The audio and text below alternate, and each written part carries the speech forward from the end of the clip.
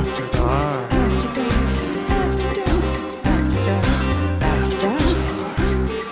dark. After After dark. After dark. After dark.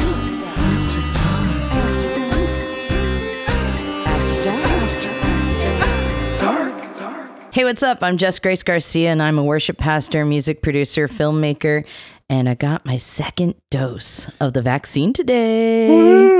Pfizer in the house.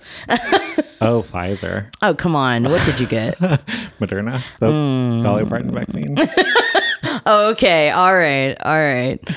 Just kidding. Status vaccines, not a thing. It's dumb. Just get it. Get it inside you. Except for Johnson however Johnson. you can. Even Johnson & Johnson, once it's cleared Once again. it's cleared again. Yes, exactly. And you are? I'm Jack Bates, drag queen, theologian, comedian. And I was always a kid in group projects who did all the work. Like, mostly because I was a perfectionist. Like, Ooh, I I just relate to wasn't that. sure that I could trust the people in my group to work according to my standards. I was thinking about this one time in college. I was in a group project with a few of my friends. We got to like pick our own groups. And I volunteered to edit because I've always had an eye for grammar and syntax and things like that. Mm-hmm. And as part of the editing, I completely rewrote whole sections of the parts that my friends had written. I changed the arguments that they had been making. Oh, my goodness. We got an A on it, so They weren't complaining. Ryan, Tyler, you're welcome. I did the exact same thing in a film class that I took. I had never taken a film class, and I was in a 4-year level, and I still thought I could do better, apparently. And I came in and ended up producing the music and writing the storyline. And every time something came up, I ended up doing like the majority of the work. But we like aced the crap out of that. So Yeah, you did. you know. I feel like there's something to this. Like, if you were the kid who did all the work in group projects, you're queer now. Right? I don't make the rules, but you're queer now. That's just the way that it is. Welcome. I'm thinking right now of my friend Hillary, who wrote into us, who I went to high school with, a very small group of 7 people who graduated. She was one of those. I know. And I'm just thinking, she's straight, but she was definitely one of those people. So there are some exceptions to the rule. Hillary, there's no rush. We are ready to welcome you whenever you're ready to welcome yourself.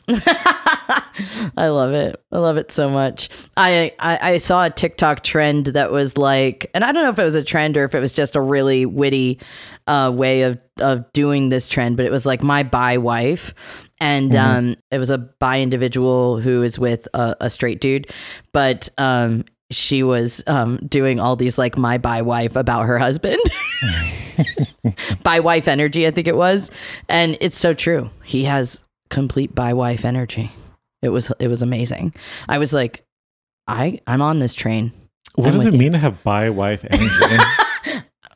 You're gonna have to look it up, bro. I'm gonna have to go Google what TikTok is, and I'll get back to y'all. You are not that bad. Don't act like you're that bad. You definitely watch TikTok here and there. We're going to have some things to post on TikTok soon, which I'm excited about. Ooh. But anyway, there are things to look forward to. Our lives have been really... And should we do a little check-in? I feel like our lives have been pretty crazy the past month. Oh, yeah. Why don't you go first? I feel like you have more. Well, I've mentioned before that I traveled to go see my girlfriend, and then she came back and hung out with us. Actually, she is moving to LA, and it is exciting and stressful. But we drove the last... Honestly, I got home last night at midnight. So we drove the last 3 days from Alabama, and it's just been a crazy month of like lots of changes and exciting things. And yeah, we've got like a whole life ahead of us. And I guess, like that's exciting for someone like me. Like I'm into that. And I'm excited to have someone that I love near me, close to me. And I know my wife is feeling really, really encouraged and excited as well. Yeah, it's just it's a new adventure, as I keep saying. Every time that we would hit the road and we knew we had like 12 hours to drive or something like that. Are you ready for this new adventure? And she spent her whole life in Alabama, so it's definitely a new adventure to move to LA. And I know because we did it 2 years ago from Baltimore, so it's exciting, but it's also scary. It's going to be hard. So any of you people out there that are prayers, like I will accept your prayers for this as well. And I know that my girlfriend really appreciated it as well. There's lots of changes, and we're trying to adapt animals to other animals. Specifically cats to other cats is always hard. but yeah, so we are on a new adventure. So I'm excited about that. I'm excited for you all. Also, I'm newly vaccinated. That makes me like, I'm fully vaccinated now. So it makes me like kind of extra hot. I feel like extra sexy because of it. So I guess so much more available. Why stop at a triad, right? Right? Okay, no, I'm just joking. That's a lot. We are in it for a lot right now. I am good for a while. What about you? What's your life been like recently? Sort of a lot of the same, but like more of the same. So it's been busy without a whole lot of change. My fiance August and I have been seeing more of each other, and that's been fun. And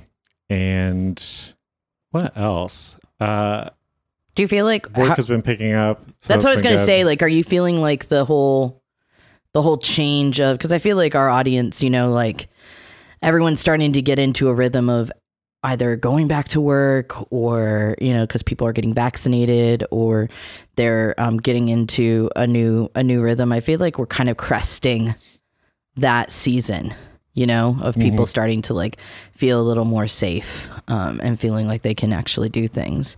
And that's a lot to adapt to. Like all of a sudden we're out in the world again.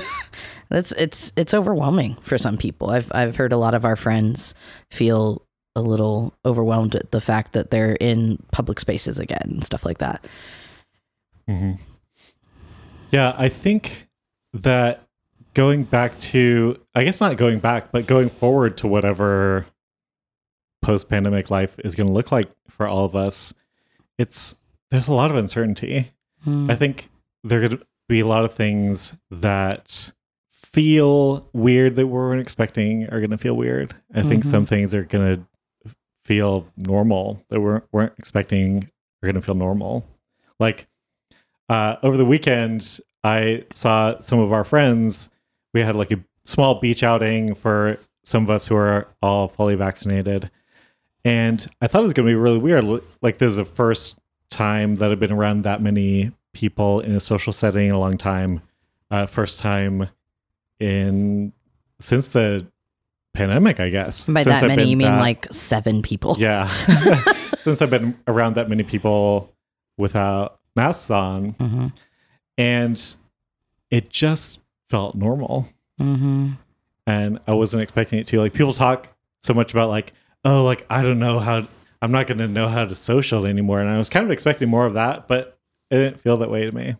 I actually think for those of us that have consistently had one other person, whether we've lived with someone or we've had a partner, or, like you and I have been recording this since December of last year, I feel like we're doing okay, right? When it comes to that, like social interaction, we're not trying to pause for people, like Zoom pause, I should call the Zoom pause. I've been in a group scenario where people have been kind of like sitting around and then the Zoom pause happens and everyone's like, oh wait, we don't have to, like, it's nice that people are waiting for other people to speak, but it's still a funny thing to happen in a real life scenario. I feel like our friends don't Zoom pause on Zoom. We're just talking over each other. Yep. Some of my girlfriend's closest friends put together a very small goodbye for her. Oh, that's sweet. It was. And all of them were vaccinated, and it was just really nice to have everyone kind of together, and there were a couple extroverts in the group. But there was a moment, right? Or a couple of moments, but there was a specific moment that I remember that was a very Zoom pausey moment. And I was like, oh, this is funny. Like, it's cool. I'll jump in. But yeah, I agree. I think that's honestly the weird part, is that it's not weird. That we just kind of fall back in to the comfort of having those social experiences with people again. I'm curious if anyone else has ever noticed the Zoom pause. So if you have, like, send me a message on Instagram, because I'm really curious about that. But anyway, what is our topic today? We're doing today's After Dark episode, right? So we're doing something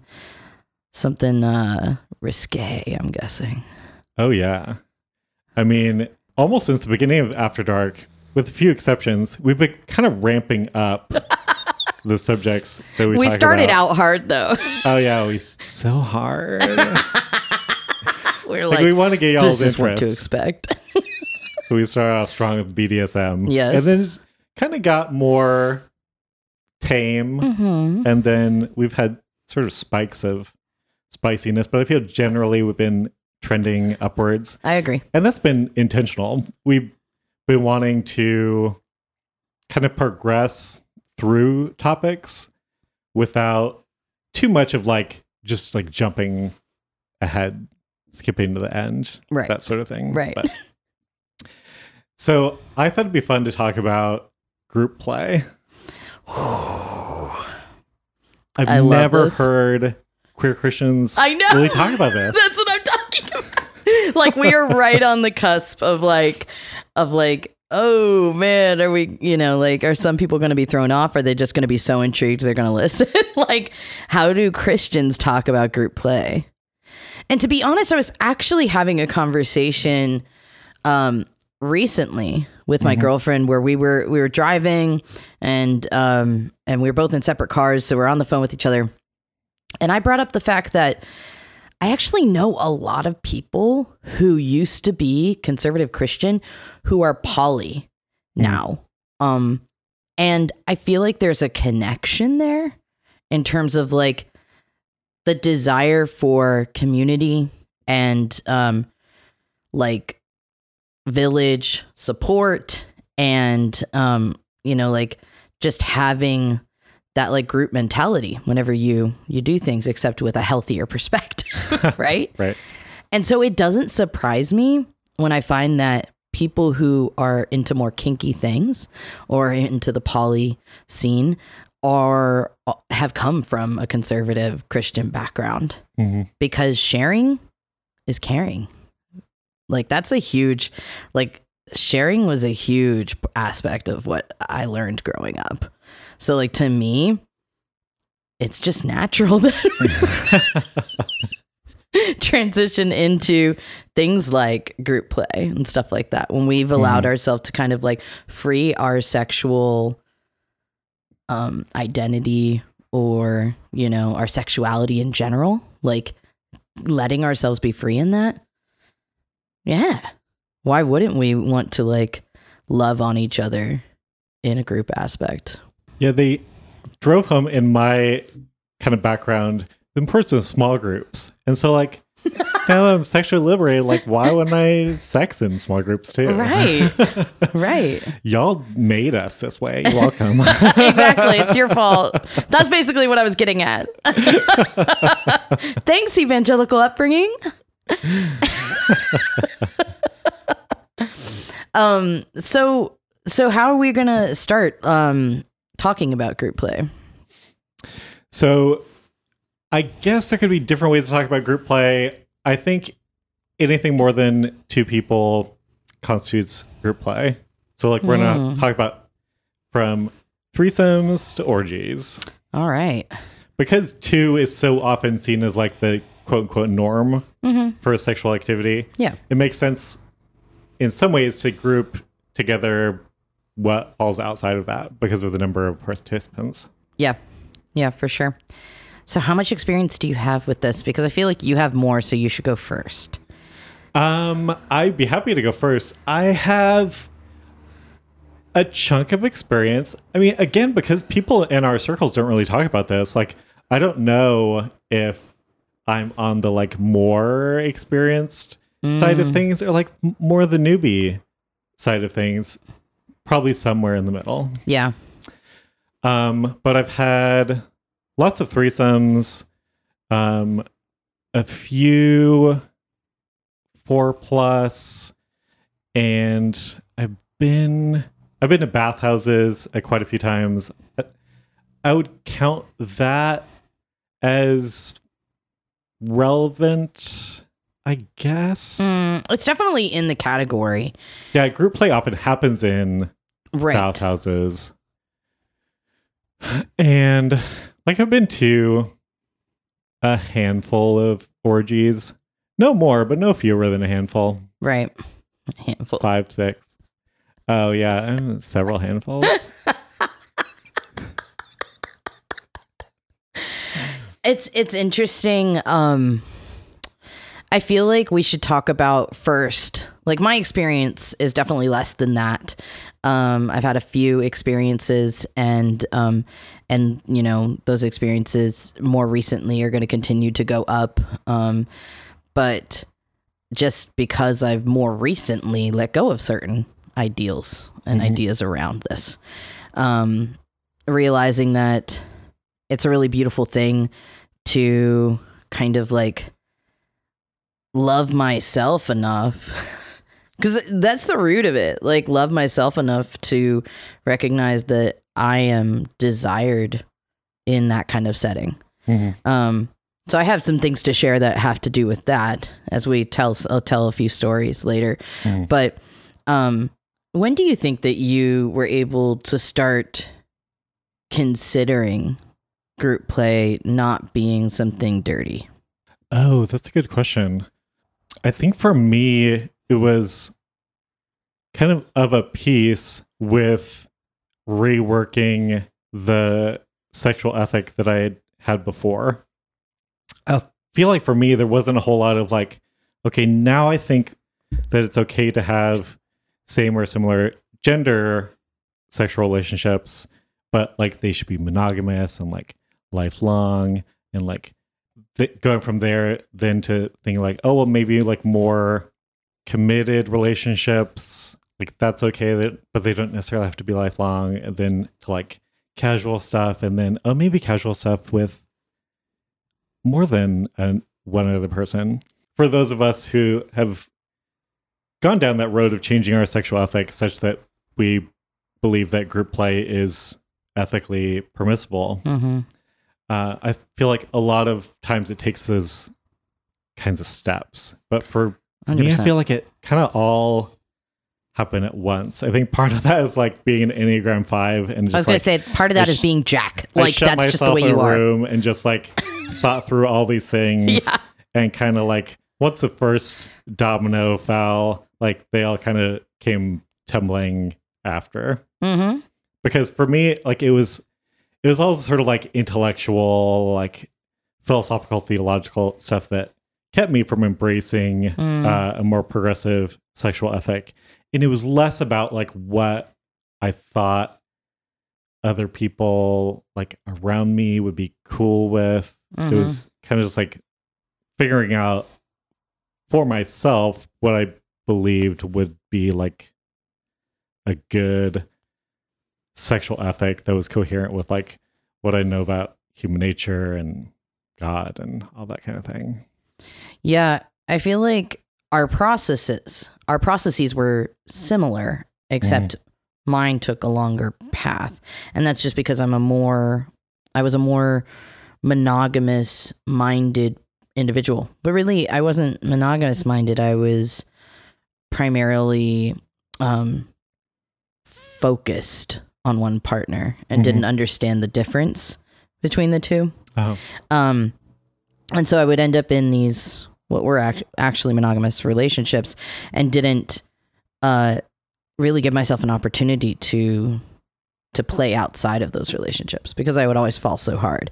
So it took, honestly, like my wife has been saying for years that she was open to things outside of our marriage, like a threesome more specifically. And I was like, oh no, I would never, I don't think I'd like that, because I couldn't imagine being in love with both individuals. And in my mind, in love is how you have sex.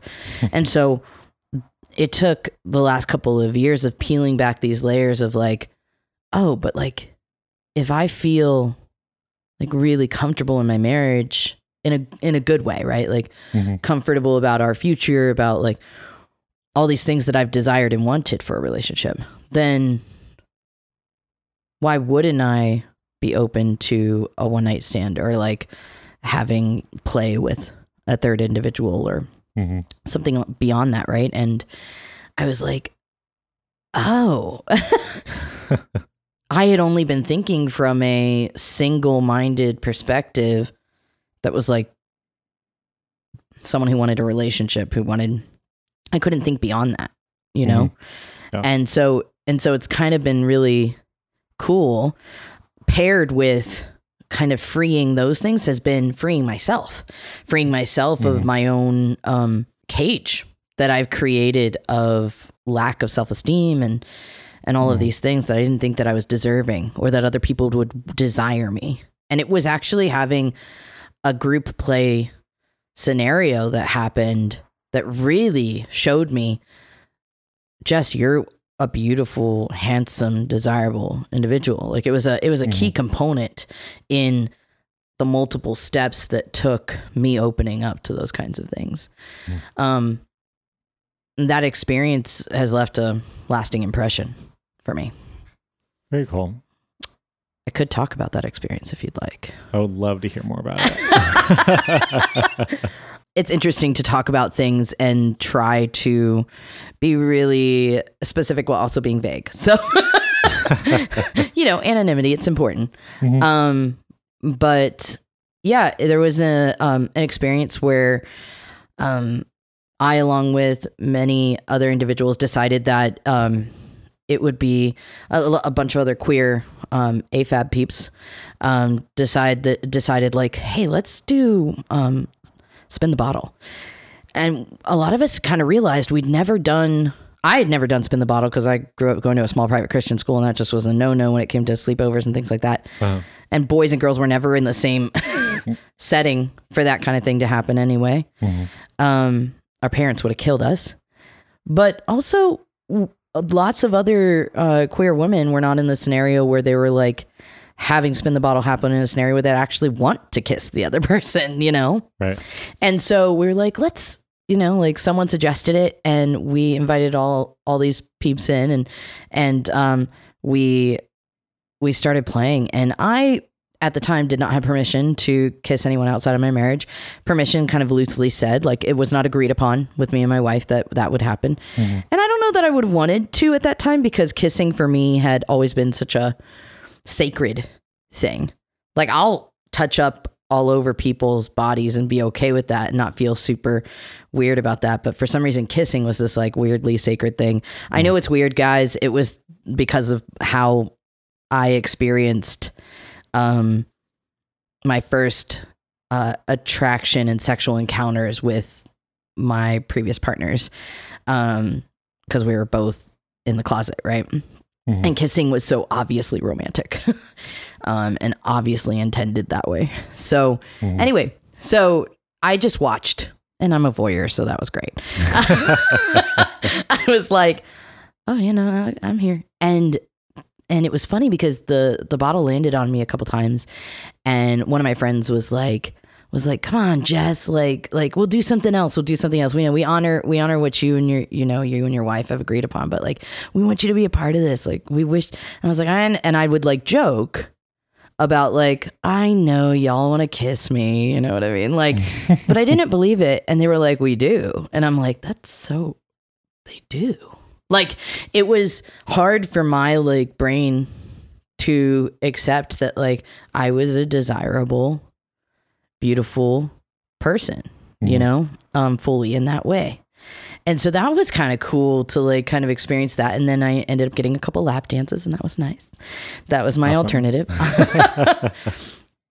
And then, you know, the group started to thin out, and it progressed and ended up, people started doing a little bit more than kissing each other. And, I continued to watch, and it was a really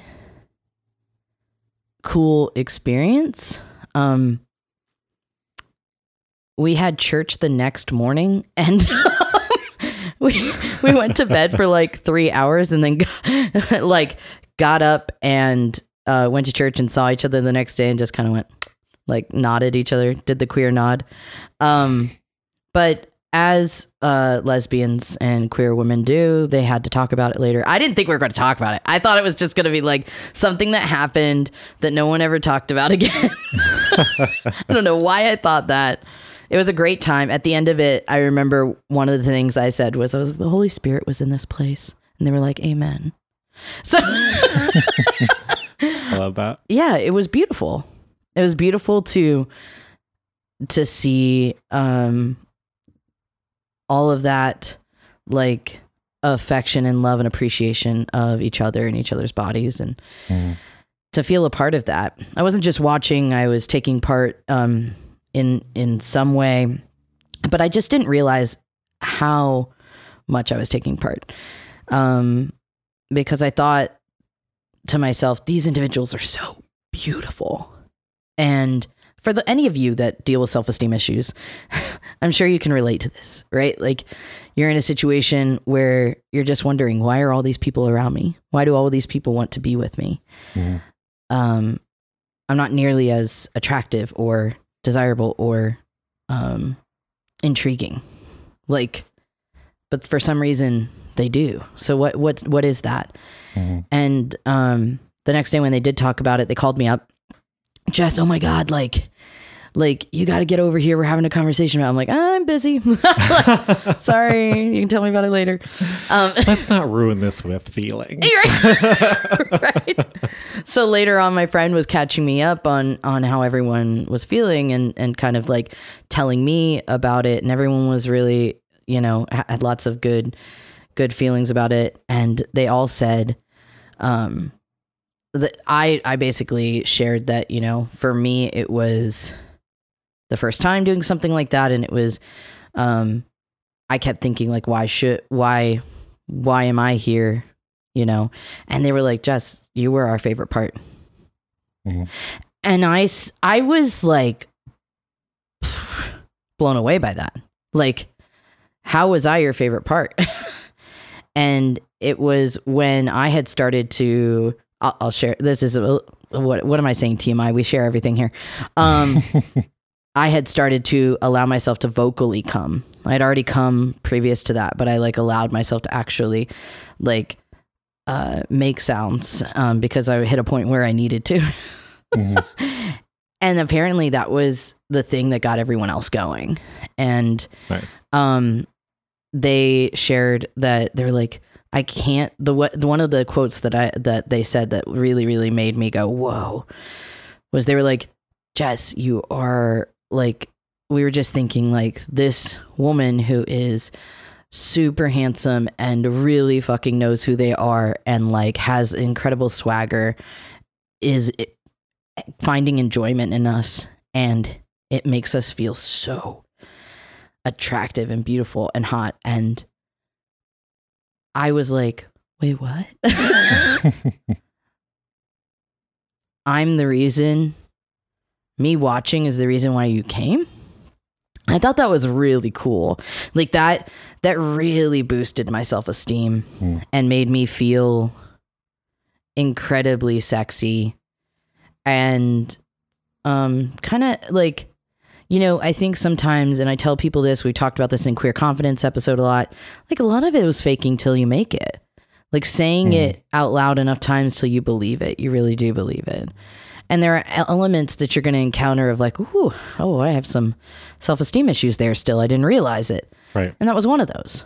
I was sitting there and feeling like I didn't belong, even though I would have told me, you belong here. And so it was a really impactful experience for me. And it was something I wouldn't have guessed that a group play scenario would provide so much confidence. It's really cool. Yeah. What about you? What's been like something that stands out for you in terms of experience? I think something for me is kind of like demythologizing the group sex, the idea of group sex. Because in TV and movies, I feel like it's portrayed as this sort of holy grail. And it feels so simple now, but it was a really helpful realization when I came to understand that group sex is like other kinds of sex. Like some of it's real good, some of it's really not that good. Like because it's a group isn't automatically going to make it amazing. That was really helpful. Yeah. Oh my gosh, that's so true. That makes a lot of sense. Because like threesomes, I feel like mostly overrated. Like I've had some good ones. I think I've had on balance like a higher percentage of just kind of ones than I have had one-on-one sex. I think in some ways group sex is harder for it to be good because there are kind of so many moving parts, no pun intended. Something that I've found personally, and I think everyone works differently, especially I think you and I work differently in this way, but this is one of the ways that there might be some similarity, which is I value that connected sex, like that connected, spiritually connected sex. And that's why that one-on-one sex is so beautiful when it's with someone that you like either have intense chemistry with and you've only met for like an hour, or you just have that deep spiritual connection because you've developed that relationship with them. And so what I've found now is that being in love with both individuals is what has opened up my mind to this completely. Like if you had said a year ago, Jess, will you have a threesome? I'll say, well, my wife wants one, but I'm not sure that I really want one. If you had said this 4 months ago, if you had said this 2 months ago, I would have said that.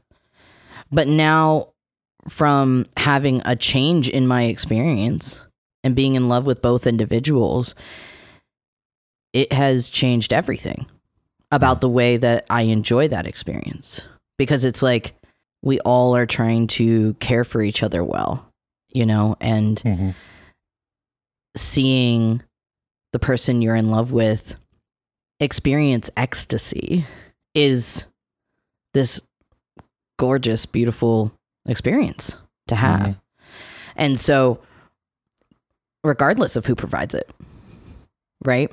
So I always theorized that I think I would be okay with watching like someone like my wife who I'm in love with have an experience with someone else because I'm a voyeur, number one, and because I'm pleasure for my wife. Because I've enjoyed when people compliment her, when I've had previous partners as well, when people would compliment them and make them feel beautiful and all of these, I always enjoyed that. I'm like, yes, love on my wife makes her feel great. So the fact that this is translated into sex is not a surprise for me. Yeah, that makes sense. But like connected piece, like I like it when it's there. I don't really need it to enjoy a sexual encounter.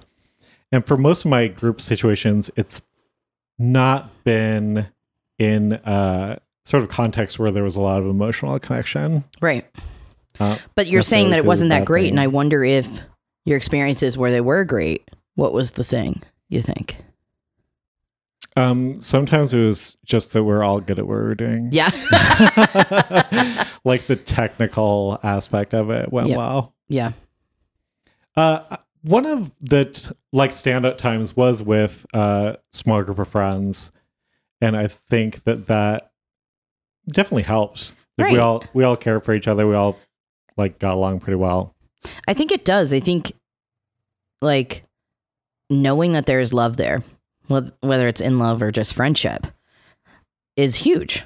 Because it's like, I know you're not just in this for yourself. You're in this to make me feel good and to make me feel comfortable. And I know I've already had experience with you that I know that you give a shit, you know? So I feel like it does change it, you know? Yeah, that goes into something that I want to talk about. Like, how can we approach group sex well? Like, you talked about your partners carrying that you had a good experience. And I think that's a big part of it. Like, a lot of the sort of like met or worse threesomes I had were when like I was added to like a dyad and only one of them was sort of like really excited that the threesome was taking place and the other was kind of on the periphery. And you know, sometimes when somebody like does a threesome as a favor for their partner, like they like half resent their partner for wanting it. And being that third person, that's gotta feel shitty and weird. I think it was worse for them than it was for me because I didn't have to deal with aftermath. But but it did mean that like one at most of the other two people cared what sort of experience I was having. And I think that definitely did contribute to it being a worse sort of encounter. And like at my best, I would try to like include both partners as much as they seemed like they wanted to be included. But there's only so far you can go with that when one party is not really on board with it 100%.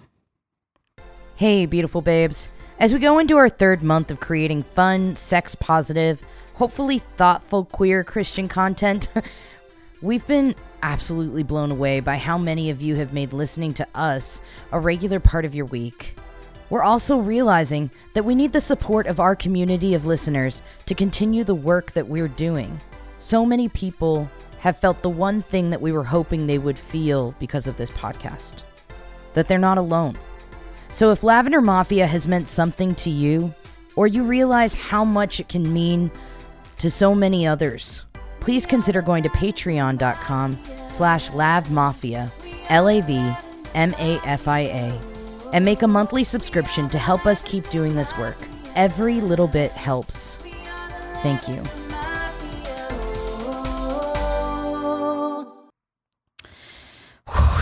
See, and that's... I feel like some people who have not had group sex experience would sit here and just say, how? Like, how does that happen? When I've shared that experience that I just shared with some people who haven't had experience in that way, that's the question. How did that happen? And when I explain that it was actually pretty natural, that it all just kind of naturally progressed, it wasn't something that we planned. People are like, wow, how do I put myself in that kind of scenario? I'm like, I couldn't have anticipated it. And that's why it was so much fun, at least for me, right? That it was this spur of the moment kind of experience. And in the situations where I've had where they've been planned, it still had to have an element of spontaneity, right? Because when you're sitting there and going, okay, we're just waiting until someone kisses the other person. And then we just kind of like like there's going to be some awkward moments here and there, but I think that element of spontaneity comes from an element of this doesn't have to happen. It can happen. It's open to happening, but it doesn't have to happen, right? And that's when it can feel a little bit more exhilarating, a little bit more like natural, you know? And I think the other aspect is you can try something and then pull out. Like you're in the never use the pull-out method. You don't need to. Oh my gosh. But yeah, it's this element of like, I can say no. I can say, you know what, I'm enjoying this or I'm not enjoying this. Yeah. And I feel like that's when it feels natural. That's when it feels spontaneous. That's when it feels good. And that's when you have more of an opportunity for it to actually happen. But if someone feels like they're locked in on something or an expectation, like that partner in your story, it's not going to be great. It's not going to be a great experience. Yeah. You know? It's hard to know how to talk about that in terms of like consent, because technically they were consenting, but it did feel like, I don't know if it's that particular instance, but if you're like pressuring your partner for a group situation, like consent at least is compromised in a way that like is going to fracture that relationship. And I mean, that's the most important part. Like, obviously it's going to have effect on the quality of the sexual encounter also. But I feel like, yeah, parties have to be on board with what's going on. Like, one of the better group sex experiences I had was just before the pandemic. It was great timing. Married couple, cis gay guys invited me over on a Saturday morning. Great way to spend a Saturday morning. Went over there and we fooled around, and they like made some coffee afterwards, and we were just like kind of hanging around in their house. Beautiful house, not like extravagant or anything, but just like really nice house, well decorated, good coffee, and we're just like all hanging out in our underwear talking. It was very nice. Oh, that's so sweet. And like I could tell that they were, I was gonna say pros, but not. They were seasoned. Like they had done this sort of thing before. They were both kind of on board with it. One of them was kind of the pivot. Like he kind of drew both of our attention more than the other one did. I was like, okay, so like this is kind of more for him, but the other partner was like definitely engaged, and like he wanted his partner to have this experience. It was beautiful. Yeah. Well, and I think for some of us, that's a good enough reason to do something. Like I've had people say to me, like, why are you doing this? You're not even into that. Like, not sexually really, right? Like something Harry Potter. Like if I'm going to be at like a Harry Potter festival or like do something like that, it's like, I'm not doing that for me. I'm 100% doing that for my wife because it's something that she enjoys. But getting to watch that face light up and just be so adorably excited and have that much joy in a day, it's a million times worth it. A whole day. Oh, we're still talking about that. Still talking about the festival. And yes, totally have done that for a whole day. But yeah, it can be translated in so many other ways. And I've learned that it can be translated into sex as well. Like getting to watch my wife have enjoyment and vice versa, you know? I can see how that would be a reason why a partner would go along with something like that. Yeah. You know?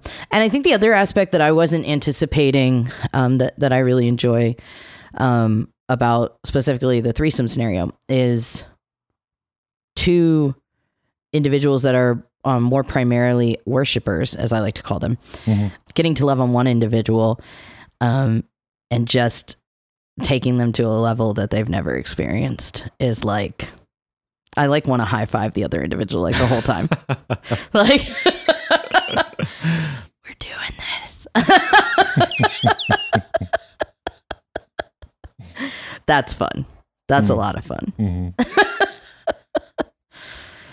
But yeah, I think a question that we haven't talked about is, you know, right now we're talking about, and we're falling into this again, which is we tend to try to keep sexual things separate from scripture, sexual things separate from Christianity. We kind of alluded to how we see that it makes sense kind of in a joking way why group sex is something that can be beautiful. But let's just straight up answer it. Like I would love to talk to you as the theologian. Like, how do you feel group sex is justified, if we want to use the term justified, in a Christian perspective? Like, how is that something that we can feel comfortable moving into as Christians? Yeah, that's a really good question. Huge question.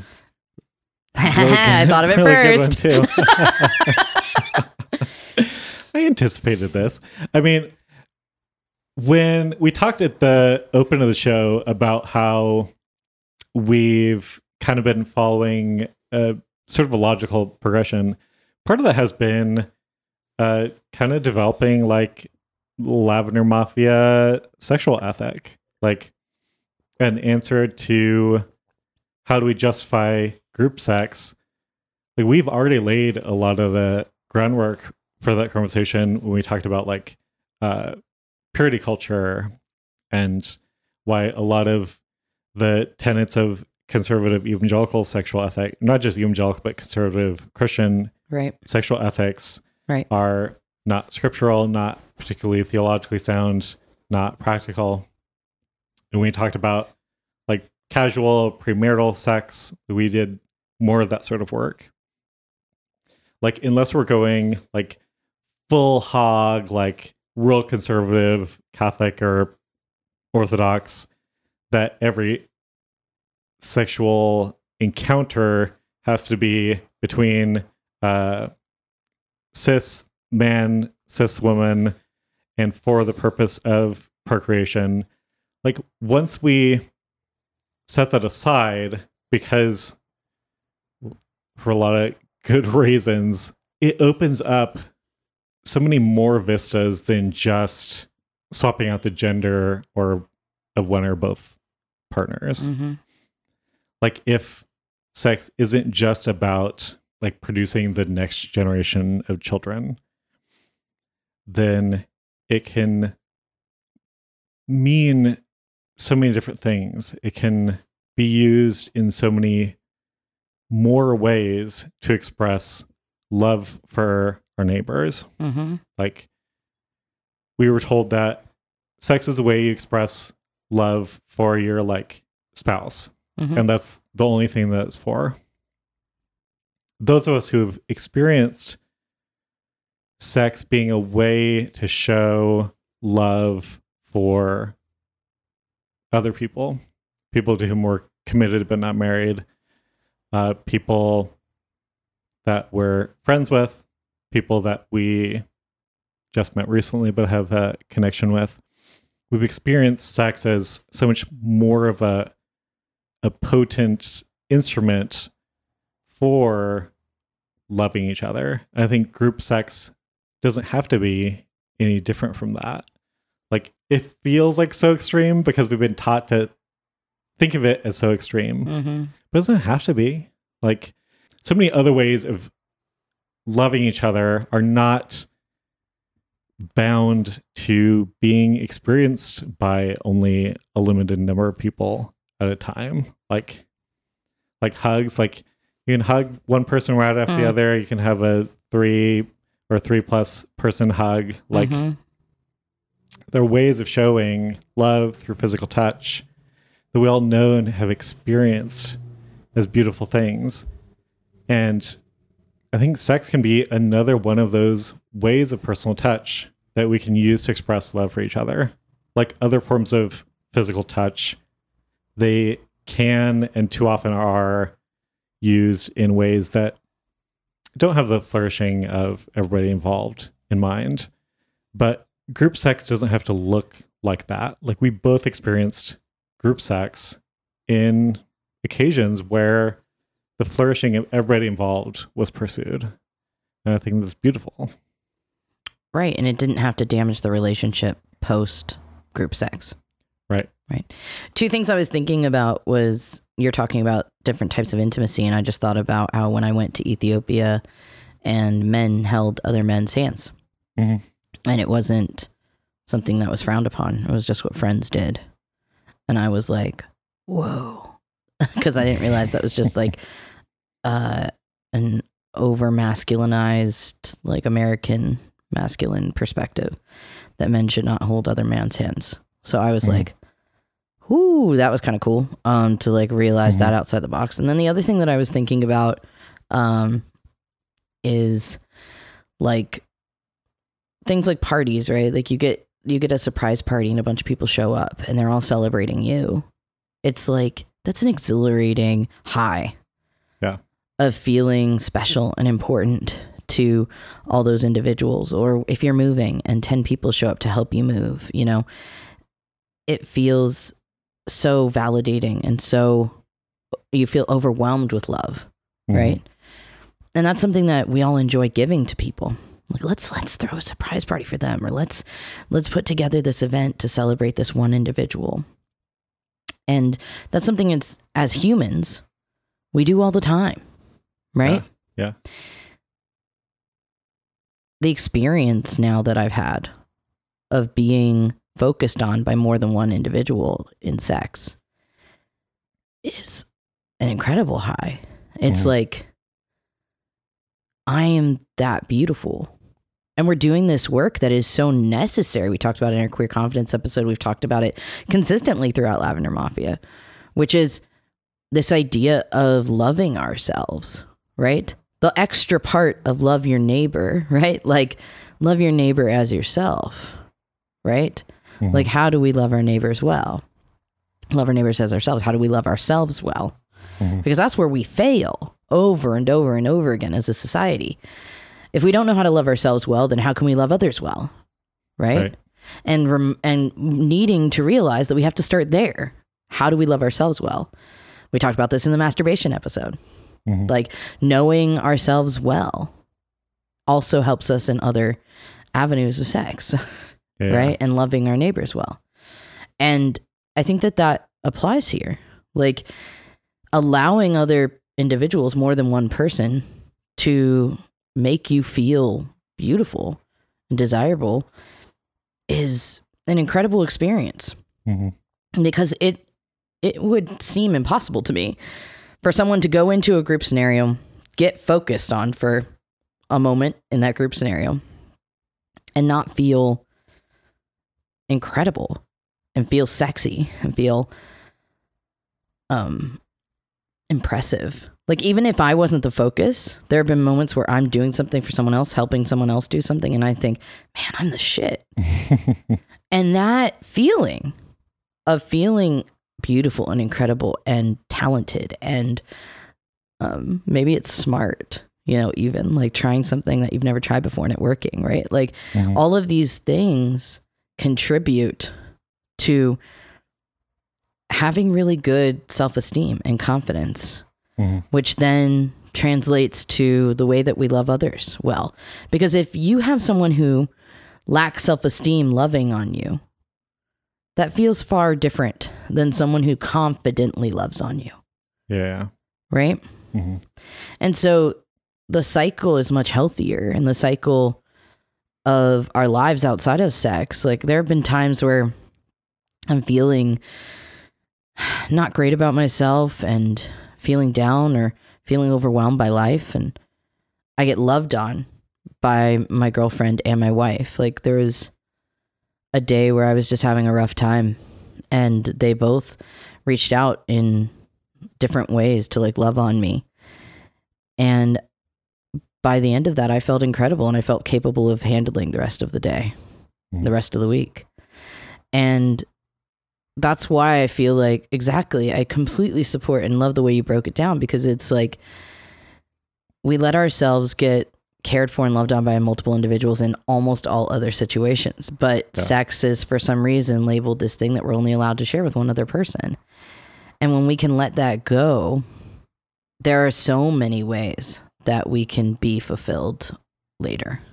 Like, or that we can experience our own striving, or everyone's flourishing, you know, like you said. Yeah, I just, and we're not here saying like, if that's not something you desire, then you don't desire it, and that's okay. Yeah. It's 100% acceptable that if you're sitting here listening to this episode and going, I relate, not at all. Like, I don't relate to this. It doesn't make sense to me. That's cool. But I think the thing that we're challenging to people who are thinking that way is also the other thought, because I've been there, right? Where I thought, that's not for me. I could have literally had the opposite conversation 5 months ago and said like, well, that's not really for me. I see that, you know, I had that one experience that was really great, but you know, it's not really a me thing. But when someone else tells you that they're doing that, or that's something that they enjoy or something that they're open to, don't judge them. Like, understand that not everyone works the same, and it's okay. And like, it can still be absolutely ethical, absolutely beautiful in the sight of the Lord. Right. Mm-hmm. And it doesn't make them any less than or more than. And I think that that's where we struggle, especially like I'm in leadership at my church. Right. And that's it's a hard position to be in leadership and sharing openly about my sexual activity. Like, yeah, because people do not put the two together. They don't say pastors are allowed to talk about this unless they're married, right? Like, to a point of like, I remember like, sorry, it's super cringy, but like just thinking about like a youth pastor who's like talking about like sex with my wife and waiting to have sex with my wife was great. And like, you just wait, it's going to be amazing for you, you know, like, and just thinking about the youth pastor and his wife, like having to visualize that. Ooh. But that was, you know, a weird, like that kind of experience that felt weird because we were taught that like the only time that you're allowed to talk about sex is in this very specific formula. Yeah. And so for me to be breaking that and saying like, it's okay to not just theoretically talk about sex, but to literally talk about the sex that I'm having and be a pastor. And on the DL, kind of, a lot of the people in my congregation, if we want to use that term, feels weird to say congregation. A lot of people in our community like to say that I'm the sex and relationships pastor instead of the worship pastor. And that seems most accurate because like, I feel really comfortable having conversations around that. And part of that is because of experience. And I need to be able to be open about that because people need to feel like they're not the only ones being vulnerable. Leading by example, essentially, with vulnerability. And I don't know if you felt that as well, because you're in leadership, we're in leadership together in some communities, you're in leadership in other scenarios as well. Like, I don't know if you felt that that odd pressure when we go to talk about more specifics, but I just really desperately want to normalize talking about sexual activity in relation to our faith and spirituality. Yeah, I mean, that's something that I've thought about and made like a conscious choice way earlier when we were doing After Darks. Just knowing that, oh yeah, I'm now somebody whose sexual life is publicly available. Yeah. I should say information about my sexual life is publicly available. Well, line outside my Twitter bedroom at anymore.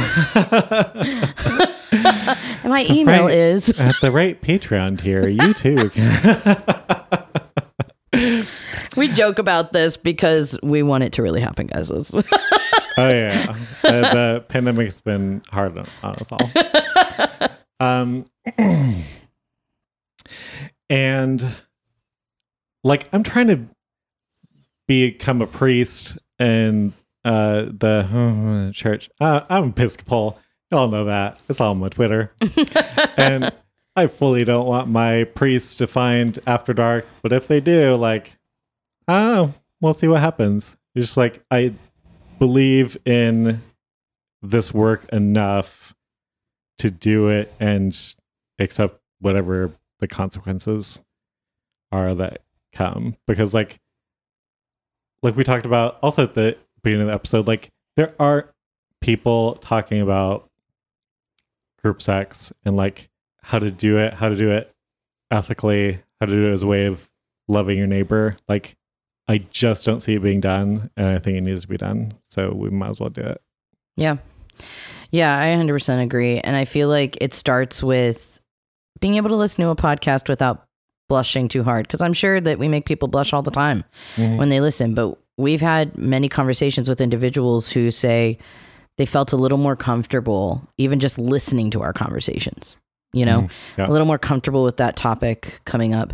And I think it's because a lot of us go through like what is it called? The queer adolescence. What's it called? Like second adolescence. Second adolescence. Yeah, because we're like discovering stuff that other people would discover in their teens. Like, and it feels weird to have to like consume media to learn things like that in our late 20s, you know? And I just want to tell anyone that's feeling that way, like, you're not alone. There are so many people, including ourselves, who are learning, and we want to make all of this accessible so people feel a little less uncomfortable at the minimum, but also like so people are safe. Because I think people put themselves in unsafe conditions when they've pushed themselves so far, you know? And unsafe can also not just mean physically safe, but it can be like exposing your heart to situations where you could be really, really hurt. And I just really want people to feel like they're surrounded by individuals that they can talk openly with without feeling too vulnerable, without losing friendships. I just want people to feel safe in their community.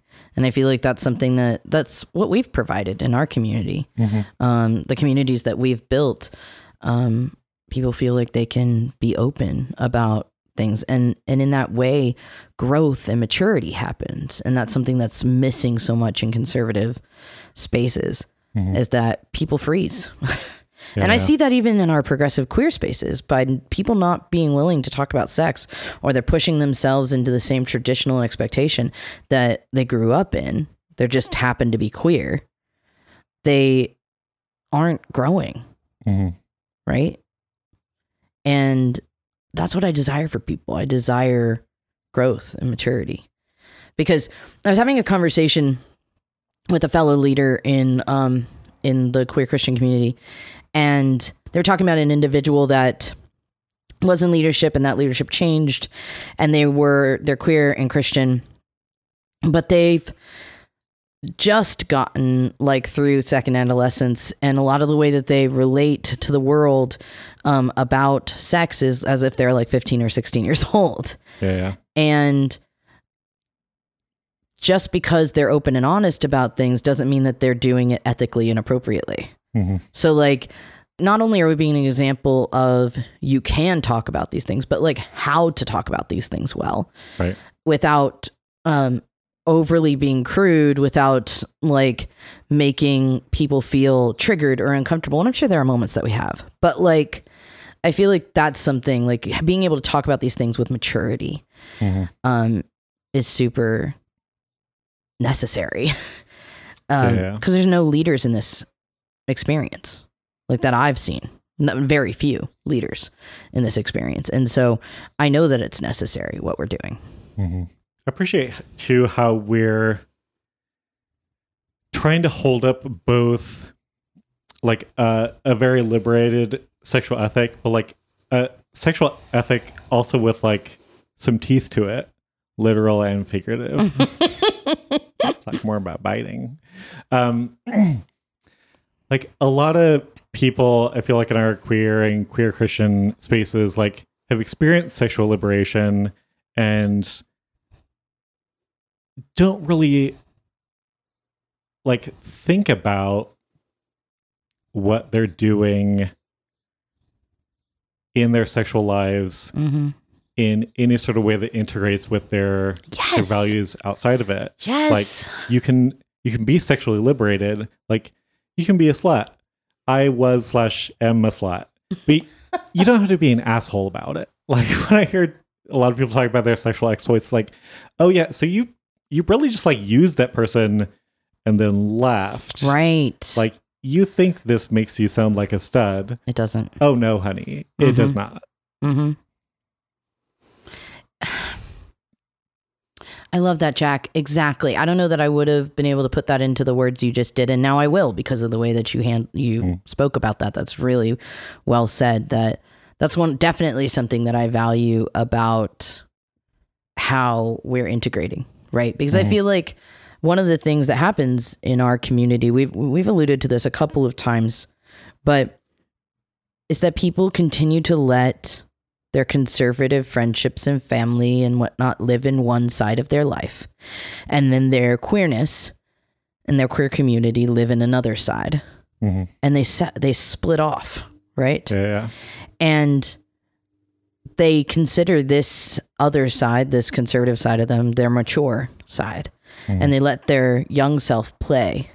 And then they just never have integrated growth, right? Yeah. Which can leave behind a lot of damaged hearts and a lot of hurt for yourself, right? Yeah. And I think it's necessary to, like, I think some splitting is natural when you're first discovering who you are and getting to a place of like acceptance of who you are, and knowing that God loves you the way that they made you. But it's super necessary to find that integration. And there are not a lot of great examples in the Christian world. I feel like there are great examples outside of the Christian world of how to integrate spirituality and sexuality and connection. But there hasn't been a lot of work, and people are not as inclined to be willing to do the work of how to integrate Christian faith and spirituality with our sexuality. And it's not just who we are in our identity, but like the activity of being sexual, right? And I think that that's the necessary work that needs to be done. And if you're out there and you feel the same way, we want to encourage you doing the work too. Like, if this is something that you feel like you're a leader in your community and you want to talk more about that, we want to encourage that. Like, we're not sitting here going like, oh, we're going to be the only ones. We want other people to stand up and have these conversations, you know? And it can feel a little isolating, and it's been nice not to have to be doing this alone, to be doing this with you, Jack. Yeah. And to feel like stronger because it's the two of us talking. And I feel less likely that I'm going to be beaten down by someone else's perspective, you know? And I think that that's super important. So if you need, you know, someone in your corner and you're trying to do this in your community, trying to stand out or stand up for these kinds of things, like, please reach out to us. We want to encourage that. That's something else that in queer Christian community is still working on being done well, which is coming alongside other individuals who are doing this work and supporting it and collaborating with each other, you know? And if you're doing this work and we don't know about you and you're listening to us, please reach out, because we want to know what you're doing and we want to encourage it. We want to support in whatever way we can. Yeah, absolutely. And if any of our listeners have done maybe more work on these kinds of things than we have, like, I would love constructive criticism or anything. I mean, if you don't come at us correct and you come looking for a fight, I'll give you one, but I'd rather collaborate. For sure. Yeah, I know you and I have talked about this a little bit. It's hard, I was going to say, or references, but there aren't a lot of things that are written. We've done a lot of work in researching and trying to find things that are written, but I'm hoping there will be more. There's a lot of, you know, Twitter threads, but not written text. And we're working on that. Like, I say we, but by we, I mean I support you in working on that. She's trying to be an authoress again. So if you work at a publishing house, also go ahead and slide into those DMs. Please. But yeah, I don't know. I know there's some brilliant people in our community who are listening and a part of this. And I think there's a lot of individuals that have similar perspectives, but are too afraid to stand up, and they support us in standing up.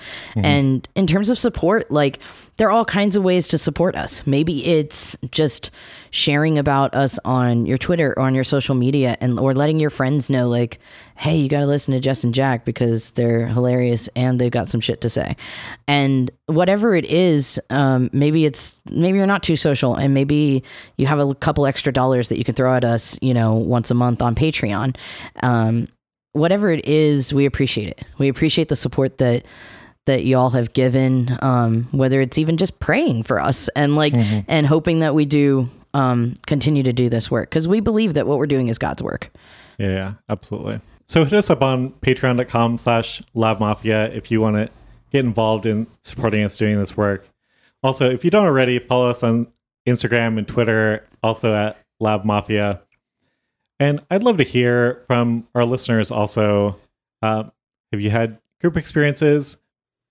Are you interested in them? Has this episode gotten you to think about them in a different way? Any of those sorts of testimonials, hit us up on Instagram and Twitter. Do you think we're crazy also? I would like to hear that also. Yes. What if we just got one Instagram message just like, yes? We like did not know what the question was. We should set that as a poll on Twitter this week. Are we crazy? Yeah. No context? No context. I lose Twitter polls. I don't feel good about it. Didn't you have a Twitter poll with August?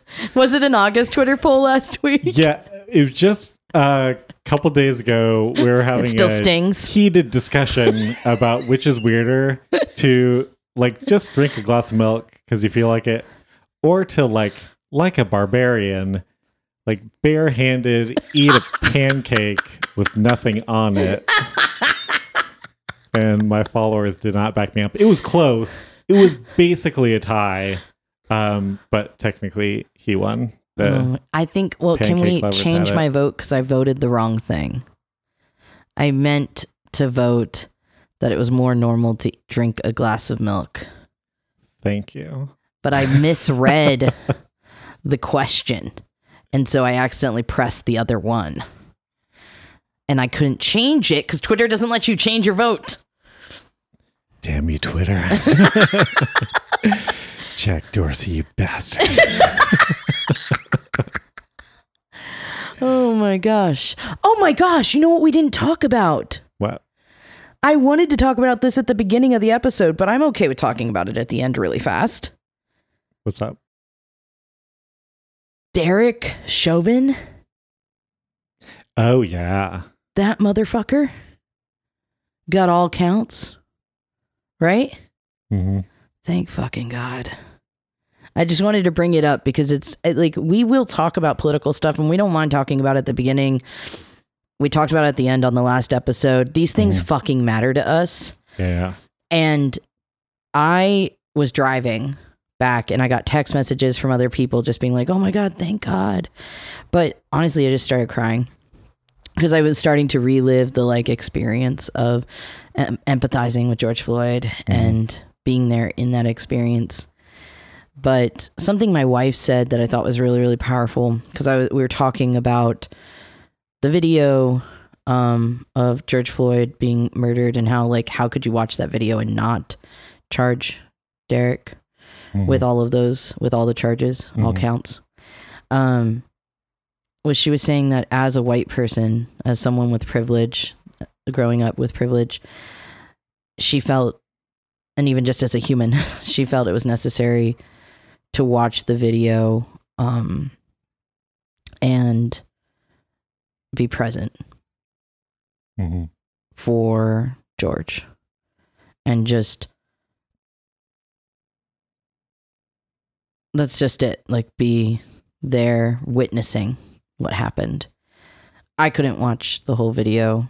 When it did happen, I cried for an hour so hard that I passed out because I couldn't breathe very well. I passed out and asleep.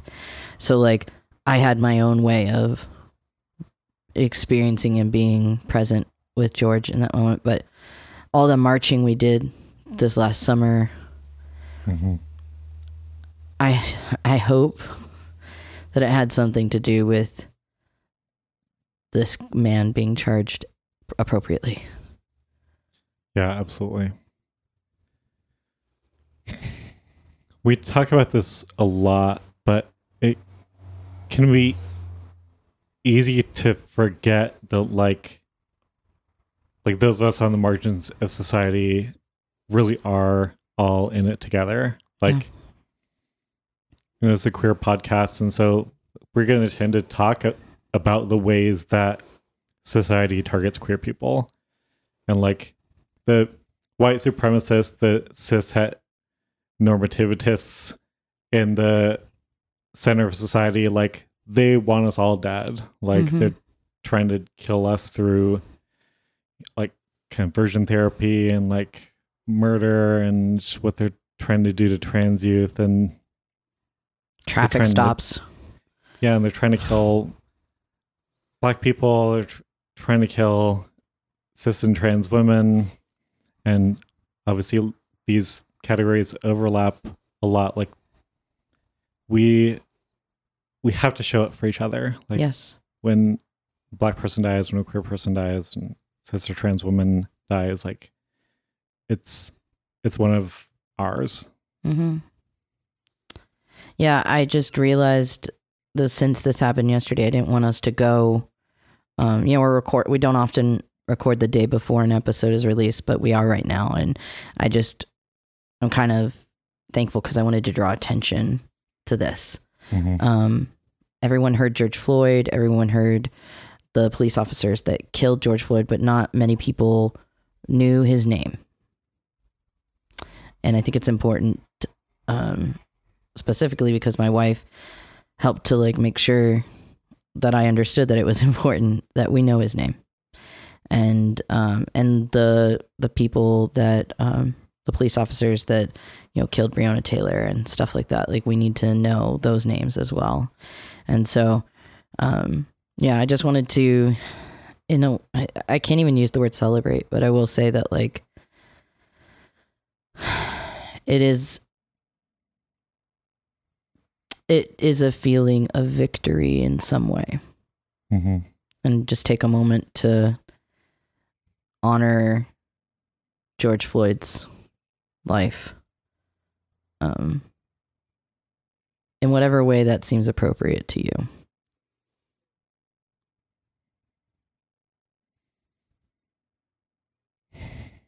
Yeah, my tradition, we often pray for eternal rest to be granted to those who have passed. And I pray that George is experiencing that now. I like that. That's good. And that these assholes who keep killing us experience no rest until they're very different people from who they are now. Yeah. Amen to that. I feel like one of the things when my wife was talking about watching the video and relating, I said, the difference between me and you is that I'm not white. And so when I'm experiencing with that is feeling closer to relating to the victim. And what I've realized, especially as being queer and open and out the way that we are out, and media and all of this, is like there's a risk factor there. Yeah. And I feel like I cannot live my life in fear, and that I want to keep living my life boldly, even if it is a risk, because there's so many other people who don't get to choose about living their life boldly, like they could just been born a certain color and it changes everything for them. Yeah. And so I don't know, I just wanted to take a moment, even if it isn't an After Dark episode. I wanted to take a moment to send some love, and maybe even if we all who are listening take a moment to thoughtfully send good energy towards George Floyd's family. But I'm thankful for the fact that the justice system actually did what was right in this case. And we can only hope that that it will continue, and what it takes is us continuing to put our foot to the pavement. I'm looking forward to doing more marches and hoping that we can continue to. It's exhausting and it's hard to stay in that mindset, but we are far from over when it comes to that.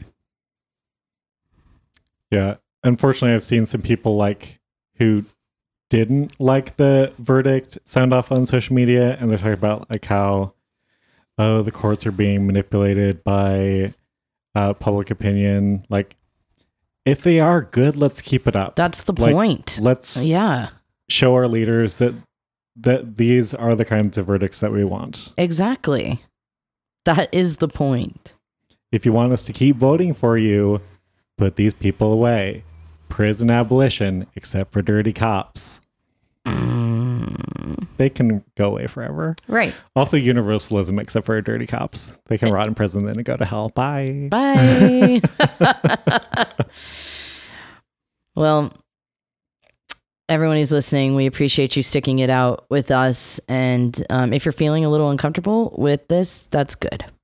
Like, having some uncomfortability means that change needs to happen. Like that, that unsettledness, that's an okay thing to feel unsettled about in this case. But, you know, if you're feeling fired up, if you're feeling like you want to do something, you know, like, hey, invite us. Like, we'll join your march. We'll do whatever. Like, come join us. I'm sure there will be things that we will do in the next couple of months. But we love you all, and we thank you for being here. Be fierce, keep the faith, and don't fuck it up. Our amazing music is written and produced by Evan Coles of Springwood Productions. Speaking of Springwood, I just want to thank them for recording, mixing, and producing our audio. Without them, this podcast wouldn't be happening. Springwood is made up of passionate creatives who are really easy to work with and professional, and they really know their stuff. So if you need anything like video or audio production, or they can really do anything to help your music or business. Like they got me Taco Bell one time, for God's sake. So go check them out at springwoodproductions.com.